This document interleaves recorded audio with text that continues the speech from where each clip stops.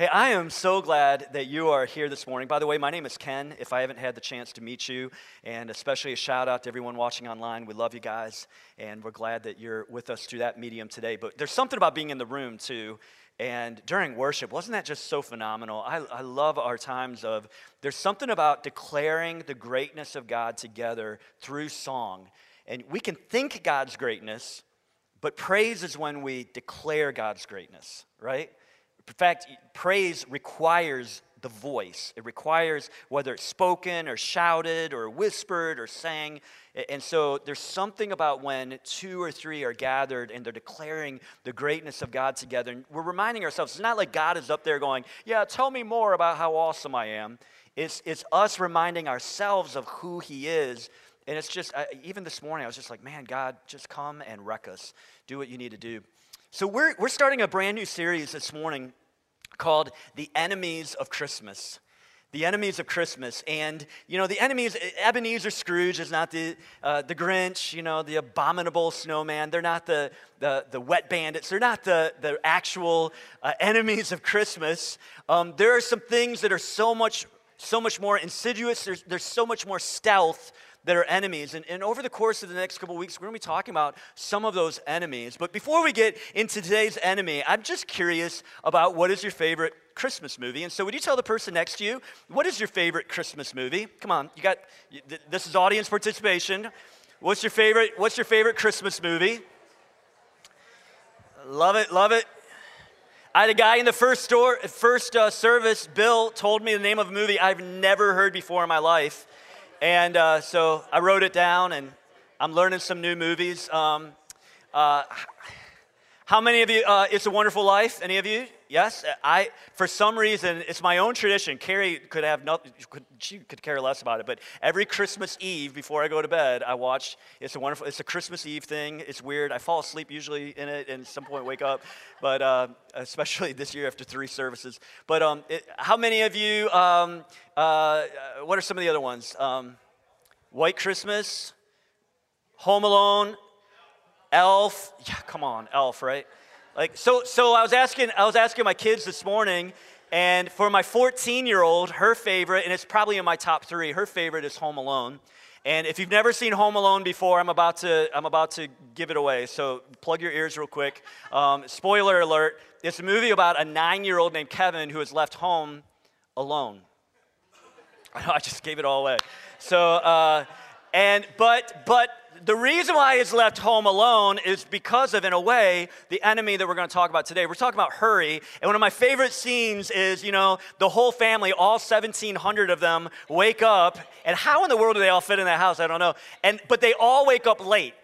I'm like, okay, suspension of belief, right? And they all wake up late, and because of hurry, because of busyness, because of the rush, because of the mayhem of Christmas, poor 9-year-old Kevin is left home alone. But one of my favorite scenes, we'll watch this real quick. This is them rushing through the airport, and I just love the song as well. So, oh, wow, man. Hustle and bustle are synonymous with Christmas, right? In fact, it wouldn't be Christmas if it wasn't for we are so stinking busy. We're so hurried, right? And today we're going to talk about the enemy of Christmas being hurry. And we're going to look in Luke chapter 2. So if you have your Bibles, this is going to be our primary text, Luke chapter 2. And I know I'm going out of order when it comes to the Christmas account. We're actually going to start today looking at when Jesus is already a month and a half old. We're going to look in Luke chapter 2, beginning with verse 25. And as you're turning there, let me give you the context. I know we already said Jesus is now 40 days old. 40 days was according to Jewish law, when you would take your child to the temple and have them dedicated to the Lord. And so Mary and Joseph have now made another journey, this time a journey to Jerusalem, to the temple, where they're dedicating Jesus. And sometimes, I don't know if you're like me, like I think of the temple, and I would think of like, you know, again, like a Home Alone reference, like this empty cathedral, and you kind of go in there and you do your thing. But that's not the way the temple was at the time of Jesus' birth. The temple was a place of probably, historians tell us, that there would on average be thousands of people between the courtyards, between the exterior of the temple, that would be in long lines waiting to sacrifice. There'd be vendors. There'd be individuals who would come from hundreds of miles away to make sacrifices, and so they wouldn't bring the sacrifices with them. They would bring coins or they'd bring other treasure, and then they would convert them. So you'd have lines of people converting treasure into lambs and goats and that kind of stuff. And the place would just be busy. If you think of like that airport scene, that's how the temple would be. And here comes Mary and Joseph with their 1.5-month-old, and they're squeezing through people, sorry, pardon, and are we in the right line? Are we in the line for dedication? We want to make sure we're not in, the wrong sacrifice line, or then you got to go to the other line. And so they're squeezing through all this, and just think of the mayhem, the hustle, the bustle of the temple scene, and in the midst of it, there's two characters, and maybe you've never even heard of these people before, but they're some of my favorite people in the Bible. We start in Luke chapter 2, verse 25. It says, at that time, there was a man in Jerusalem named Simeon. Would you say his name with me? Simeon. Simeon is my man. I love Simeon. Simeon was righteous and he was devout. Devout means, by the way, that he was deeply committed. And you can be devout to all kinds of things. You can be a devout environmentalist. You can be a devout atheist. You can be a devout Republican, a devout Democrat. But he was devout. He was deeply committed to the Lord. It says he was eagerly waiting for the Messiah to come and rescue Israel. And I love this. The Holy Spirit was upon him, and it revealed to him that he would not die until he had seen the Lord's Messiah. And that day, everybody say that day. That day, this is so huge, verse 27. That day, the Spirit led him to the temple. Think about it. He is so in tune with the voice of the Holy Spirit. He's listening to what the Spirit wants him to hear. He's seeing what the Spirit wants him to see. And that day, the Holy Spirit led him to the temple. So when Mary and Joseph came to present the baby Jesus to the Lord as the law required, Simeon was there. Simeon was there. He took the child in his arms and he praised God. And we won't keep reading, but he gives this prophetic message to Mary and Joseph regarding baby Jesus. It's incredible. But here's what I want you to get out of the thousands of people that are mulling all around the temple courts and the exterior of the temple. There is a man who is listening to the voice of the Holy Spirit, and he sees something that everybody else saw, but they didn't see. And he heard something everybody else heard, but they didn't hear. He got to see Jesus in a way that nobody else got to see him, except for one other person. Skip down to verse 36, and here's this woman might become your favorite person in just a moment. I love this woman. Verse 36, are you there? Luke chapter 2, verse 36. It says Anna. Everybody say Anna. Anna's my woman. I love Anna. Anna, okay, it says she's a prophet, and I got to go sideways. This isn't in the notes, but a prophet, by the way, is someone who boldly declared the word of God. In fact, you could translate it that she was a preacher who declared the word of God. So I know there's this, if you've been paying attention to church news, some of you have church news threads or whatever, there's been this whole thing about can women preach, can women lead, can women, all these types of things. We're not getting into a sermon on this. I'm just saying there's a woman named Anna who's a preacher in the Bible. So we can have a whole conversation later on about that, but it's right there. Anna, a prophet, a preacher, was also there in the temple, and she was the daughter of Phanuel from the tribe of Asher, and she was very old. I don't think Anna would appreciate Luke describing her that way, but that's how Luke does it. He says she's very old. He's just blunt. Her husband died when they had been married only 7 years, and then she lived as a widow to the age of 84. Listen, if you are in this room and you identify as being old, Anna's your woman, because the best is yet to come. The best is yet to come. She never left the temple, but stayed there day and night, worshiping God with fasting and prayer. By the way, we need some people like Simeon and Anna today in the church. We need some people who will give God no rest. They're just going to keep asking and seeking and knocking and saying, I want revival. And I don't just want it for me and so I can have goosebumps. I want it for the next generation. I want the next generation to know of God. I want them to see the works of God, right? And Anna and Simeon, they're just, come on, Lord. We're waiting. We're waiting for the Lord's anointed one. We're waiting. We're anticipating. And so she comes along. Look at verse 38. She came along just as Simeon was talking with Mary and Joseph, and she began praising God. And she talked about the child to everyone who had been waiting expectantly for God to rescue Jerusalem. Her old lady book club. Like she's like, you would not believe what I saw today at the temple. I saw the Messiah.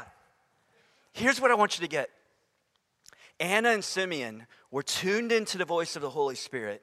They were able to hear what nobody else heard. They were able to see what nobody else saw because they had found space in their lives to listen.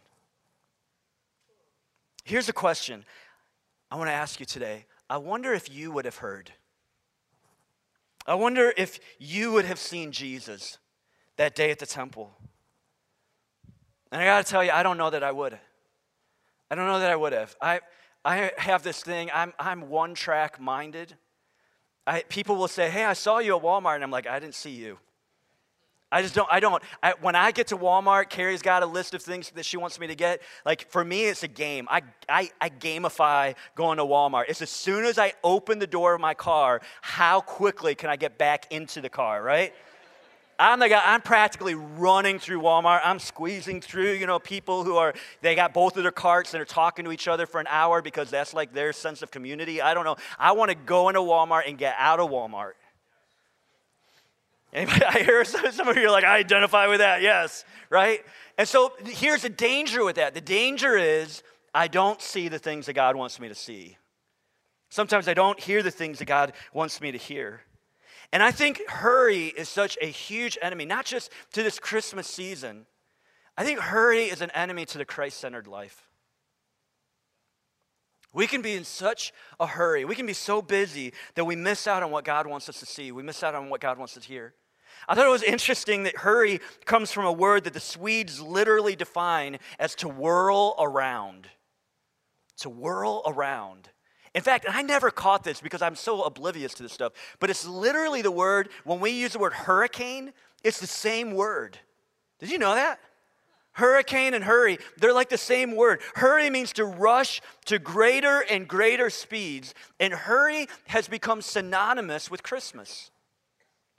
Corrie ten Boom, who, if you don't know who Corrie ten Boom is, you need to know who Corrie ten Boom was. She, during Nazi Germany, during that time in the 1940s, Corrie ten Boom was in Holland, and her sister Betsy would hide Jews, and they ended up getting discovered. They ended up getting arrested and put in a concentration camp. They were horrifically treated in like everybody, right? And actually, Betsy died while in the concentration camp. Corrie ended up surviving it. She writes a book called The Hiding Place. And I know most of us don't read books. You should get the audio book of The Hiding Place and listen to it. It is incredible, but that's not in my notes. Anyhow, Corrie ten Boom once said, I love this. She said, if the devil can't make you sin, he'll make you busy. If the devil can't make you sin, he'll make you busy. Because both sin and hurry have the same exact effect. They cut you off from your connection with God, and they cut you off from your connection with others, and they cut you off sometimes even from your connection with your own soul. I mean, sometimes, do you ever feel this way? Like, I've got to just take a break to let my soul catch up with my body because I'm in such a rush. I'm in such a hurry. There's this cycle that I think is so true in so many of our lives. And I just want to show you how insidious, like, I don't even know if I'm using that word right. Insidious? Someone online will help me out. So here's how, I mean, sometimes we go, well, hurry, is it really that big of a deal? Like, I don't know. Like, it's hurry, is that something we really need to be paying? Aren't there greater enemies that you could be talking about? I don't know. I think the problem with hurry is that if we're not careful, we're in such a hurry that we start to spend less time with Jesus.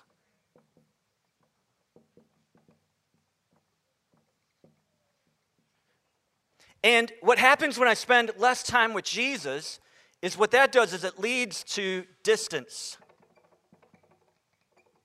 from Jesus.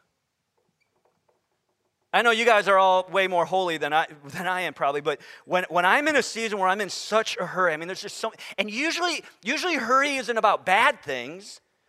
Usually hurry is about good things, right? It's about things I have to do. It's part of the obligations. It's part of responsibilities.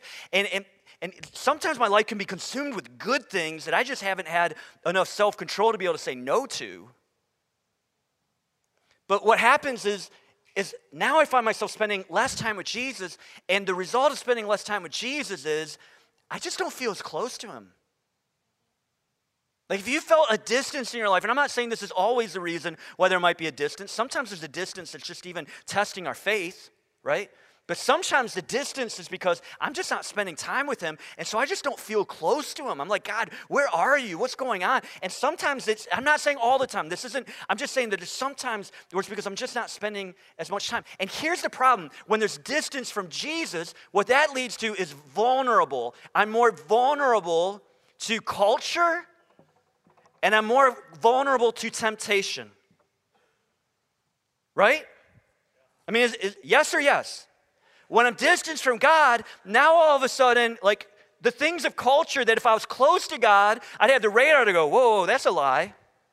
That's not true, right? Temptation, it becomes more alluring when I'm distanced from Jesus. And then here's the problem, is now that I'm vulnerable to culture and temptation, I begin to conform to the world. And what is the world all about?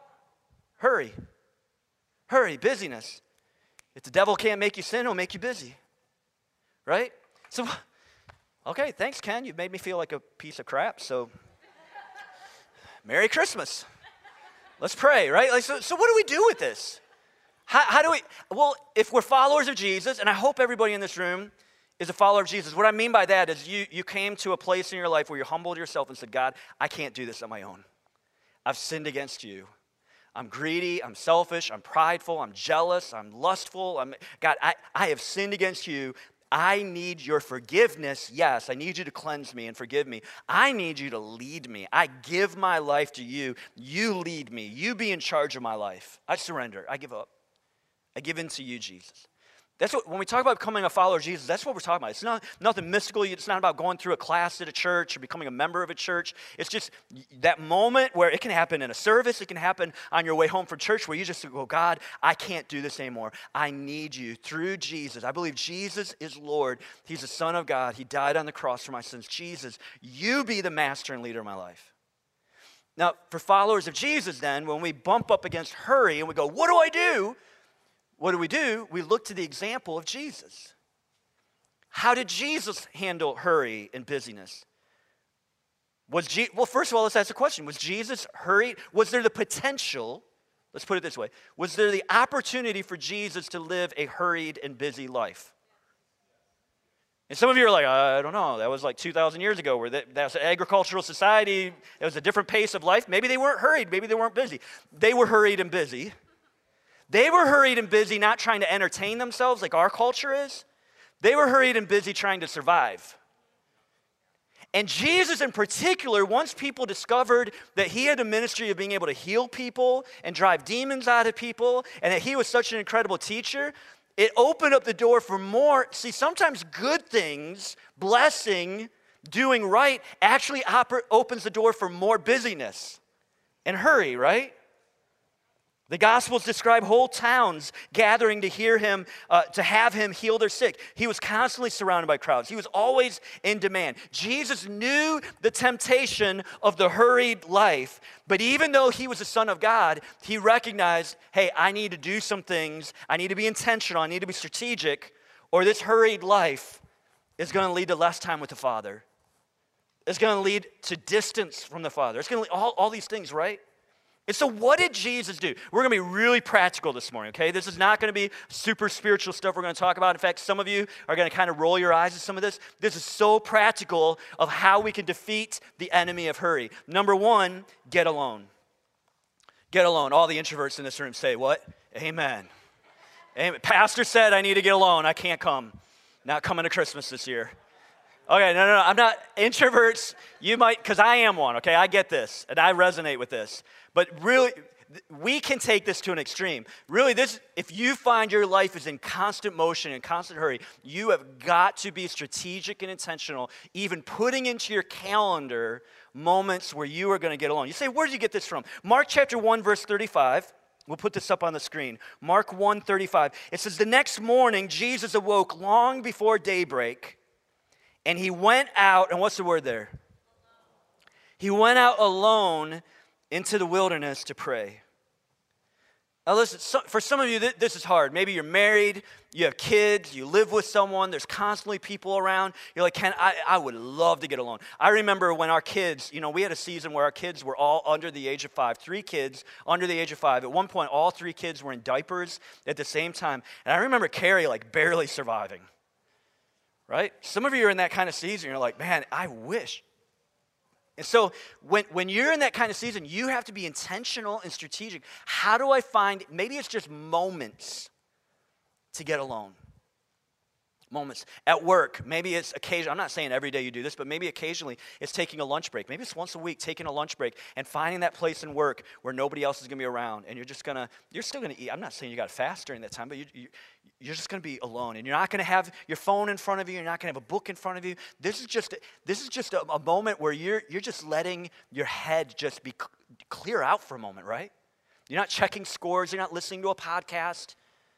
You're just being alone for a few minutes. For some of you, I've had times where driving home from work, I pull into the parking lot. We don't have a parking lot at our house. We have a driveway. We have a garage. So pull into the garage, and instead of just turning off the engine and immediately getting out of the car, just pausing a few beats with the radio off, with my phone not out, and just sitting there before I open the door and going into the house, just to be, I don't know what it looks like for you, and you might need to be creative, and this is where we can ask the Holy Spirit for help, but it's important that we find moments to be alone. Number 2, what we just saw from this passage in Mark 1:35 is go outside. Some of you are like, this is a sermon? Yeah, go outside. Look, I'm telling you, this is straight from the Word of God. Mark 1:35, the next morning, Jesus awoke long before daybreak, and he went out alone, where? Into the wilderness to pray. Mark 6:31, then Jesus said, let's go off by ourselves to a quiet place and rest a while. He said this because there were so many people coming and going that Jesus and his apostles didn't even have time to eat. See, I love Jesus because he knows what we're feeling. He knows what we're going through. Jesus is going, we don't even have time to eat. We got to get out of here. Right? I mean, this is right. He says, so they left by boat. They left by a boat, for a quiet place where they could be alone. See, Jesus and his disciples literally had to go outside to a quiet place to be alone. Jesus would do this individually. Jesus would do this with some of his friends. See, most of us, we want the life of Jesus, but we don't want the lifestyle of Jesus. We don't want to do what he actually did. So why is it important that we go outside? Dr. Rachel Hopman, a neuroscientist at Northeastern University, and she's, by the way, I'm going to quote her, but can I tell you, if you Google this, you will find at least dozens. I was going to say hundreds, and that could possibly be true, but there's dozens. There's so many studies coming out right now about how important this is. She's a neuroscientist, she has found that just a 20-minute stroll through a park, this can be a park in the middle of an urban city, a 20-minute stroll through a park can produce profound changes in the neurological structure of our brains. She states, quote, this leaves us feeling calmer and with sharper and more productive creative minds. And then she says, but, there's a disclaimer, there's an asterisk. But we found that people who used their cell phone on the walk saw none of those benefits. Listen, this is science, but we see it in the life of Jesus. This was a lifestyle of Jesus. Going outside 3 times a week for a 20-minute walk and leaving your phone, and if you have an Apple Watch or an Apple Leash, taking that thing off and leaving that at home, your neural pathways literally begin to be restructured from 20-minute walks 3 times a week. Now, some of you, I know the pushback, okay? Right about now, you're going, Ken, there's just one problem. I live in Ohio. And you're not the only one. Most of us in this room, maybe there's a few visitors, we all live in Ohio, okay? And I can tell you, this is problematic, right? Right about now, this is okay, I get we live in Ohio. So I'm trying to practice what I preach, and me and Dan the man, he's my neighbor, and we've been going out rucking. So we're literally going out with 30-pound backpacks, and the other day we did like 5.2 miles. But Tuesday morning I go out, and I don't know if you guys remember Tuesday, but Tuesday, like the wind chill, it was cold, but it was the wind. And it was like, I mean, the real feel, I think they were saying, was in the single digits Tuesday morning. And so I go out, and I feel my face just, especially like when it's the end of November, beginning of December, because we're not used to it yet. And so by February, we'll be like single digits. Man, I'm going to leave my coat at home, right? But right now, we're like, oh, man, you feel your nose hairs starting to freeze? That's God's way of telling you need to trim them when you start feeling that.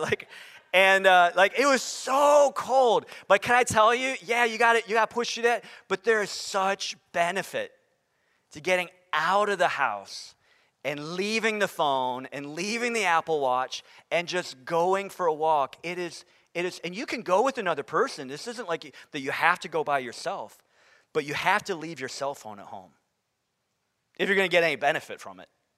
You have to leave your cell phone at home. So here, some of you are going, this is seriously like a point in your sermon. It is. I'm being serious here. Like here's the challenge for the next 3 weeks, because Christmas, y'all, is in 3 weeks. Turn to the person next to you and say, no way. I'm telling you, look at your calendar. 3 weeks from tomorrow. So here's your dare. For the next 3 weeks, just for the next 3 weeks, can you put in your calendar, you're going to need to do this today or you're not going to do it. Put in your calendar 3 days a week. And maybe put in 4 or 5 just in case it's snowing or just in case you're not feeling it, you can go to the next one. But put in your day 20-minute walks. And I'm telling you, just say I'm doing it for Jesus. You might have to say no to something. You might not be able to watch the whole football game. I promise you, your favorite team's going to lose anyhow. If you're like me, every time I turn on the TV, I'm like, Kate will be like, who are we rooting for today? We're rooting for this team. They lost. Okay. All right, we need to keep going. Number 3. Okay, so number 1 is get alone. Number 2 is go outside. Number 3 is be with God. We do this to be with God. Let's go back to Mark 1:35. The next morning, Jesus woke long before daybreak, and he went out alone into the wilderness to, what did he do? To what? To pray. He went out to pray. For much of my life, I've thought of prayer as just being exclusively talking to God. And then about 10, 15 years ago, as I'm already a pastor, like the light bulb comes on, and I'm like, prayer is not just talking to God. Prayer is listening to God. Prayer is being with God. Prayer is going for a walk and just saying, God, thank you that you're out here with me. I don't have any AirPods in my ears, and I don't have my phone with me, and this is just, if you want to say something to me, we're just walking, and this is your time, God. You know, that can be just as spiritual as rattling off your to-do list to God. God, here's the 20 things I expect you to do by tomorrow, if you don't mind. Sometimes more valuable to my soul is just going out and saying, God, I acknowledge you're here with me. Holy Spirit, I welcome you. Thank you that you're my comforter, and you're my counselor, you're my, would you just lead me? Would you just speak to me? Can I tell you, I love, I'm a jogger. I'm not a runner. I'm a jogger. I've kind of come to grips with that. I love going outside without things because I get my best ideas. I feel like if God's speaking to me, 9 out of 10 times is when I'm outside and I don't have anything with me. That's when God is speaking to me.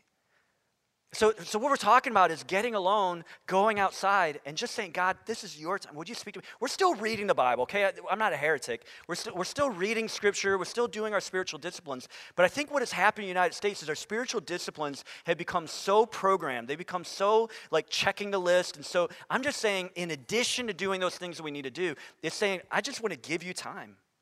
I love Psalm 23. Unfortunately, Psalm 23 has become the funeral chapter of the Bible. It was never meant to be that. But I just want to read you 2 verses from Psalm 23. This is David writing. He's writing about the good shepherd. He's seeing God not just as out there and distant, but he's saying, God, you're my good shepherd. He's prophetically even speaking of Jesus, right? He says, he, the good shepherd, lets me rest in green meadows. He leads me beside peaceful streams. He renews my strength. He guides me along right paths, bringing honor to his name. This is what God wants for us. Let me just say that again. This is what God wants for us. But to be with God, you're going to have to say no to someone, or you're going to have to say no to something.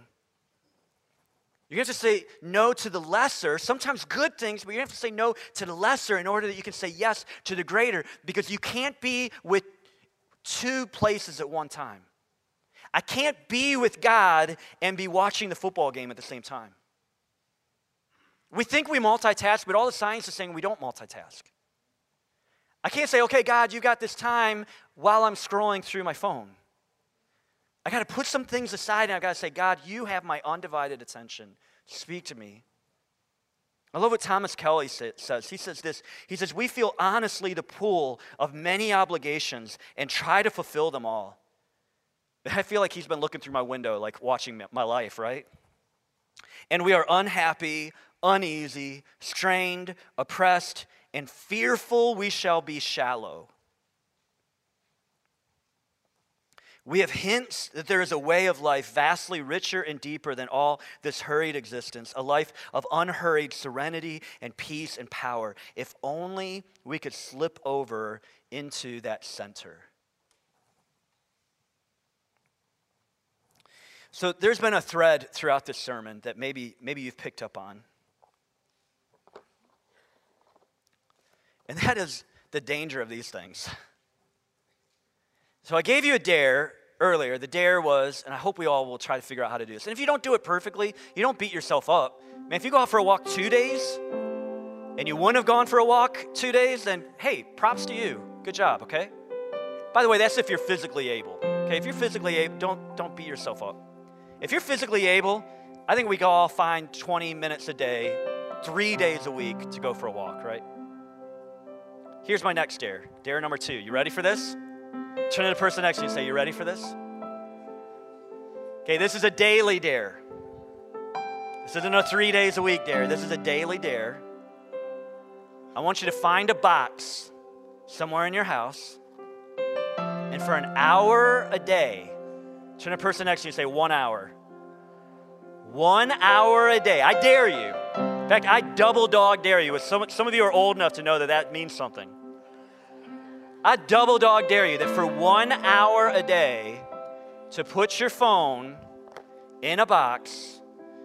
If you have an Apple Watch, someone in between services are like, you didn't say anything about Apple Watch. Okay, all the wearables. Your tablet, whatever, just find a big enough box, I guess. Stick them all in a box for 1 hour. Now, I know some of you are already thinking, like, I'll do it while I'm sleeping, right? In fact, Pastor, I'm going to be so holy that I'm going to do it for 6 hours, 7 hours. I'm going to stick I know some of you are like, 7 hours? You get 7 hours of sleep? No, that's cheating. This is going to be 1 hour when you would be awake and alert. So if you work first shift and you get home, it's 5 o'clock or whatever, here's the dare. Sometime between like 5 o'clock and when you go to bed, you stick your phone in a box for 1 hour. If you're married, here's a double dog dare. You both do it at the same time.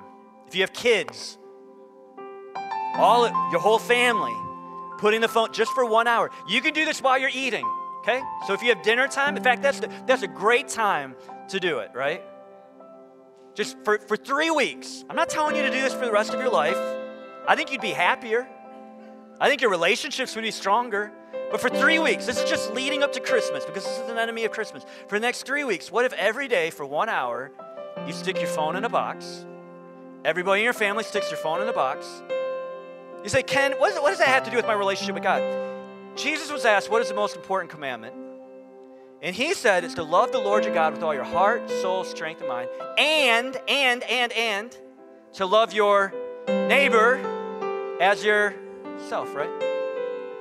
part of my relationship with God is not just me relating to God vertically, it's relating to the people around me horizontally. One of the best things you can do for your relationship with God is to stick your phones, your wearables, your devices, your electronics, stick them in a box for just 1 hour. Turn off the TV, because we got to include that. Got to get a bigger box. Some of you are fine. Yeah, game systems, okay. Just 1 hour. Just 1 hour every day for just 3 weeks leading up to Christmas. I think you will find that your life is less hurried. Now watch this. When I'm not in a hurry, what I find is that I spend more time with Jesus, right? Which means that instead of being distant from Jesus, I'm now going to feel closer to Jesus. Which means instead of being vulnerable to culture and temptation, I'm not going to be as vulnerable to culture and temptation.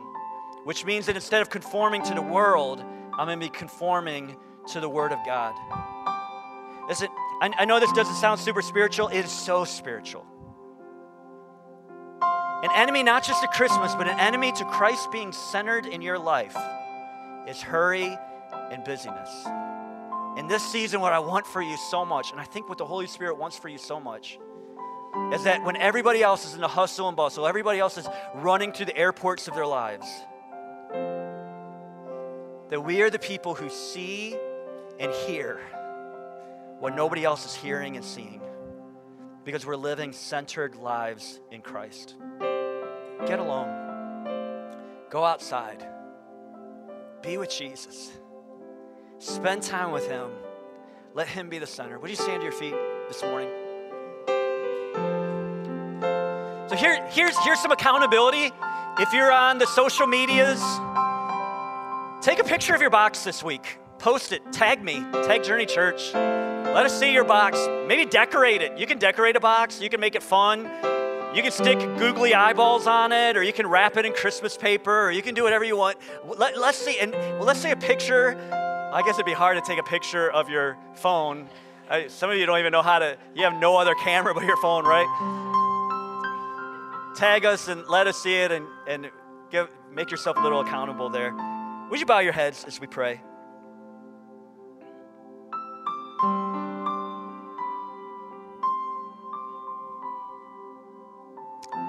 Father, we want your peace. I want your peace.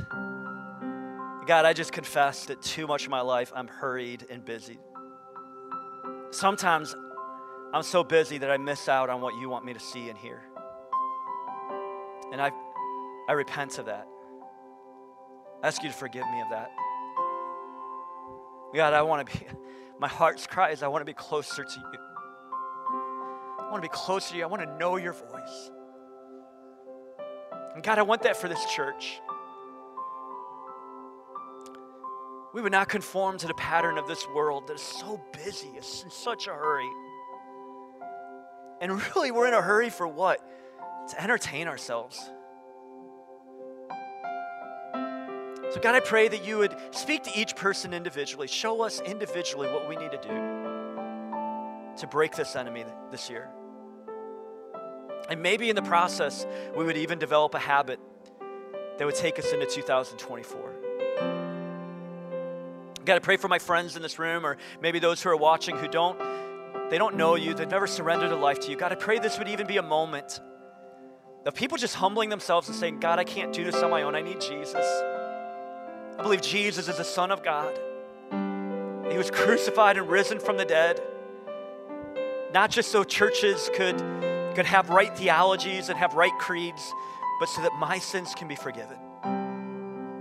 Jesus, I give my life to you. I surrender my life to you. You be the master and leader of my life. I want to follow you. I want to follow your pace. I want to have your lifestyle. I speak your peace and your life and your hope over every person in this room. That this Christmas season, we would see you in ways we've never seen you before, and we would hear you in ways we've never heard you before. And we pray these things in Jesus' name. Amen. Now, hey, before you move, because I know as soon as the pastor says amen at the end, we're like, all right, let's get out of here, because we're in a hurry. Haha, see? See what okay. Before you move, and this can seem very manipulative, what I'm about to say. I don't mean this in a manipulative way at all. But if you want a space to just kind of, maybe you want that hour, this Wednesday is our first Wednesday of the month. We call it First Wednesday Prayer here at Journey. And we're going to have our worship center. I'm going to personally be leading our prayer times today on Wednesday at 11 a.m. and at 7 p.m. And I can tell you, if you haven't joined us for one of these prayer gatherings, there's something about praying with other people. I know praying by yourself is powerful. You need to do that. I hope you're doing that every day. There's something about praying with other people. So I just want to invite you again this Wednesday at 11 a.m., at 7 p.m. We'd love to have you join us. It's just an hour. That can count for your hour. You can put your phone, leave your phone in the car, and you can check off a box for that day, right?